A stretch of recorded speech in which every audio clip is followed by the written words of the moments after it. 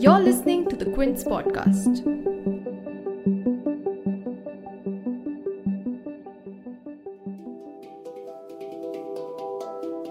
मैं पल दो पल का शायर हूँ, पल दो पल मेरी कहानी है.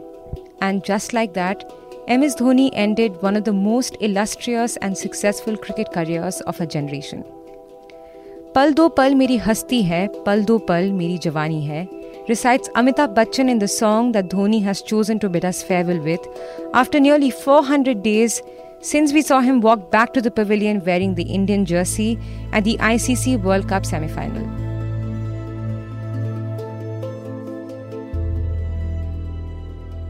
But the 16 years that he served in Indian cricket was anything but pal do pal, especially in the history books as he finishes off as India's most successful captain. His accolades are there for all of us to see, but how much do we know about the man himself? He's had the spotlight on him throughout his career, yet he's always managed to remain in the shadows, and not many people have been successful in breaking through that barrier of Mahi's privacy. From avoiding even carrying a phone to being unreachable during important announcements, including the birth of his daughter Ziva, there are many stories about how Captain Cool has always been hard to track down and how he always kept people on their toes about his next move. And in this episode, we'll dig into some of those anecdotal stories about this legend. In this podcast, you'll hear from Rajdeep Sardesai, author of Democracy's 11, The Great Indian Cricket Story, Amrit Mathur, senior cricket writer and former general manager of the BCCI and manager of the Indian cricket team, and Chandresh Narayan, a senior cricket writer and ex-media officer for ICC, who talk about their rare interactions with Dhoni and their impressions of this cricket icon. You're listening to The Big Story, the podcast where we dissect the headline-making news for you. And I'm your host, Shorbri.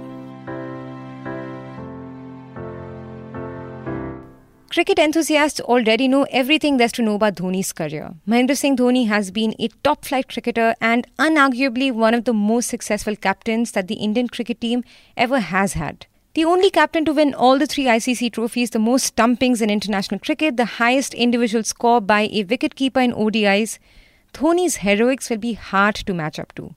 And from rivals to teammates to fans, everybody is obviously lamenting the end of an era with the news of his retirement from international cricket. His journey in Indian cricket started many years ago when he was a TT at Kharagpur station. He was recruited on the basis of sports quota due to his cricketing talents. And Amrit Mathur, who was heading Railway Sports back then, talks about how he had rescued Dhoni from the Railways contract. Yeah, actually I didn't know about him because he was a cricketer who had been recruited by the Railways then. And he wasn't part of the Indian Railways team. And he was playing for his zonal railway, but not making much headway when it came to Ranji Trophy. So he requested me that he wanted to leave because he'd got a better option, job opportunity. But there was a contract of employment which did not allow release of a player recruited on a sports quota. So he made the request that if he could be released from that contract so that he could join the new job that was being offered.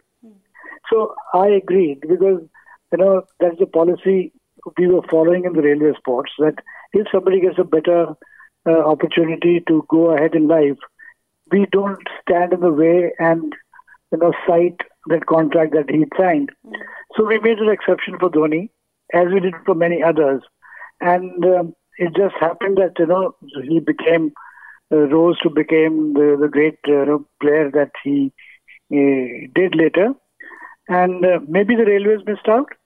But anyway, I thought at that time we made a fair decision of allowing somebody to go ahead in life. Chandresh Narayanan had met Dhoni in his early years in 2004 when he was still unknown in the cricketing world. And nobody seemed to have his contact number even back then. And Mr. Narayanan had to track him down through the Jharkhand Cricket Association. The eventual meeting not only left an impression, but perhaps Mr. Narayanan was one of the few who managed to get Mahi's phone number. So, Shorbari, I think that I really feel very old when I talk about Mahendra Singh Dhoni now. I thought I was feeling old when Sachin Tendulkar retired, but when I recount Mahendra Singh Dhoni over the years, I'm feeling really old. 2004 was the first time that I spoke to Mahendra Singh Dhoni, and at that time he was an unknown quantity, unknown player. Nobody knew about him, and I remember making a call to the Jharkhand State Cricket Association office, looking to set up an interview with a prospective India player and a newly selected India A player who was likely to make an impact. At that time, interestingly, Dinesh Karthik was little ahead of him on the pecking order. And it was expected that Parthiv Patel was already playing for India at the time. And Dinesh Karthik was likely to be the next in line. And then it was going to be Mahendra Singh Dhoni. And I remember calling him at the Jharkhand State Cricket Association office. They made me wait while he came from the practice session. And I will still not forget the fact that he told me, I'm really sorry and आपको मैंने wait कराया. I'm really sorry and he profusely apologized. I took down details about his career and everything. And at that time, India A players profile pieces were not really in vogue because at that time the major attention was focused on the national team players who at that time were all superstars of Indian cricket: Kumble, Tendulkar, Ganguly, Dravid.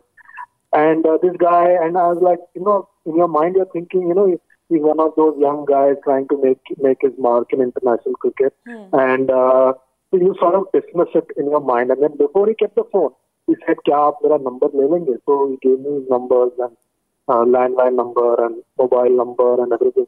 I think I also got his father's mobile number, if I'm not mistaken, at that time. And over a period of time, then, our attention focused to other things and he forgot about that. But as he made his debut and he made his impact, my mind went back to that call and I realized that guy that day who spoke to me was not the same guy who was now playing for India. And speaking of phone numbers, in an age when people have endless options to stay connected, Dhoni remains elusive. And there are several stories about how hard it's been to get in touch with him, as he often avoids even carrying a phone when he's focusing on cricket. In fact, as the rumor goes, just a week before the ICC World Cup 2015 began, when his daughter was born, his wife Sakshi had to contact teammate Suresh Raina to share the news of Ziva's birth with Dhoni. Mr. Narayanan also talks about how, over the years, having Mahendra Singh Dhoni's number became a prized possession for those who had it. Over the years, I think that became the thing.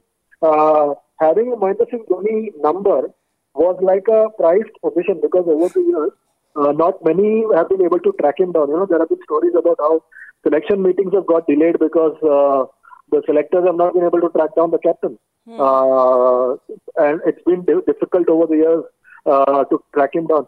There has been another canard spread that, previous Lakshman was trying to reach Mahendra Singh Dhoni before he was supposed to announce his retirement because he was the captain then and he wasn't able to get through to Dhoni. And, his numbers constantly changed over the years. Rajdeep Sardesai says that while he was writing his book Democracy's 11, The Great Indian Cricket Story, he managed to get in touch with all the other cricketers but for Dhoni for the longest time. And he recalls the interview with him that came after a 6-month-long pursuit. Look, Mahendra Singh Dhoni is as elusive as a leopard in a jungle. So it took me, I was writing this book Democracy's 11, which was the story of 11 cricketers. And one of those cricketers was Dhoni. And while I managed to get all the other 10, including Virat, in the space of, say, about 12 months, I had to wait for Dhoni till May 2017 for about 6 months, just waiting for him to say yes, because it was impossible to get in touch with him. And I didn't know how to reach out to him till I finally accosted him at an IPL party, which had been thrown by someone from the team that he was playing for, the Pune team at the time. And that's when he turned and said, "I know you've been chasing me for 6 months." So I said, "Yes, can you please give me some time?" And he finally said, "Okay, come tomorrow to the hotel." And next thing I know, I'm in the hotel. He puts a "Do Not Disturb" sign outside his door, says, "Please don't disturb me. I'm going to be talking to Mr. Sardesai for the next couple of hours." Puts the phone off the receiver and gives me 2 hours of quality time. and speaks about cricket in great depth. And no questions that he said, I won't answer this or that.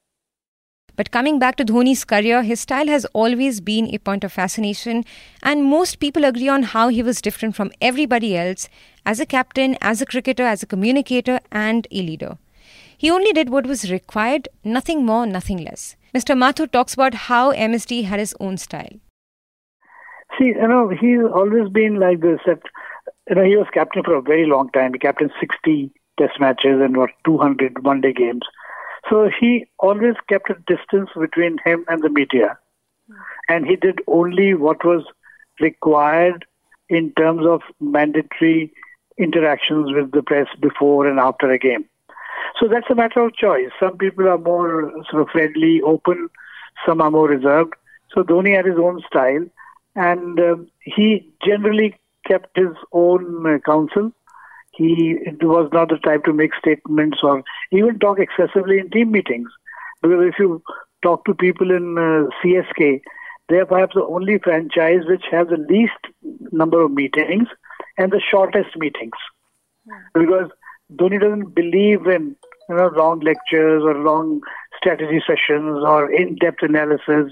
He goes by gut, he goes by instinct, he goes by his own sort of preparation and understanding of the team and players. So everybody is different, but what is important is that he was very, very different compared to the rest. He went against the flow in terms of practically everything he did as captain, as a communicator, as a leader, in terms of his personal behavior and conduct, in terms of his strategy. So he was unique in that manner, and he stands out because he's different from everybody else. Everybody else is doing and acting in a particular manner, and Dhoni goes completely against the grain. As Amrit Mathur says, Dhoni went against the flow in practically everything he did, and he always kept people guessing about his next moves. Chandresh Narayanan recounts how Dhoni kept everybody on tenterhooks with toss and national anthem call times. Obviously, what happened was during that tournament, we were involved in Cardiff, and we would see each other quite regularly. But he really gave me heart attacks during that tournament because we were really pressed for time at that time because we had specific times for toss, specific time for the teams to step out during the national anthem because everything is linked to satellite timings and world feed and so on and so forth. It used to be a nightmare till the time the Indian team would step out or till the time that Mahendra Singh Dhoni would step out for a toss. The producers, the floor managers, the directors, everybody's panicking all around. But this guy, completely chilled out. He would not really bother about what the others are thinking. I am panicking outside the dressing room. The team manager says, I can't do a thing till he decides himself to step out. And no one else would move. I would just keep an eye from the corner of the room, looking at the watch, saying it's close to deadline time. And I actually went up to him once and said, Bhai, it's time to go. He said, Abhi bhi 2 minutes hai, intezar karo. And he would know. He would know what needs to be done. He knew his timings. He knew all the things that needed to be done. But over the years, Dhoni has shown himself to be much more than just a cricketer, and Mr. Narayanan believes that his non-traditional cricketing persona has added to his aura. Seeing him, talking to him, you realize that, the guy, there was more to him at that time than just cricket. His life was not cricket. Cricket was a subset of his life. It wasn't like an all-pervasive thing in his life. Right. When he was practicing, when he was involved, he was really involved. Otherwise, he wouldn't let the sport consume himself. That was a change from the previous generation, which was like the Sachin Tendulkar, the Anil Kumble's, Rahul Dravid, and so on and so forth, who were like students of the game. This guy was not really consumed by the game like the others. Minutes after Mahendra Singh Dhoni announced his international retirement, left-handed batsman Suresh Raina, another remarkable cricketer, too followed his mentor in doing the same. Although they'll be missed in international cricket, we hope to see them in IPL matches soon. If you like listening to this episode, please subscribe to the Big Story playlist for episodic updates. We're live on Apple, Google Podcast, Spotify, JioSaavn, and most of the other popular podcast streaming platforms. For other podcasts, please log on to the Quint website and check out the podcast section. For any feedback, shoot an email to podcasts@thequint.com.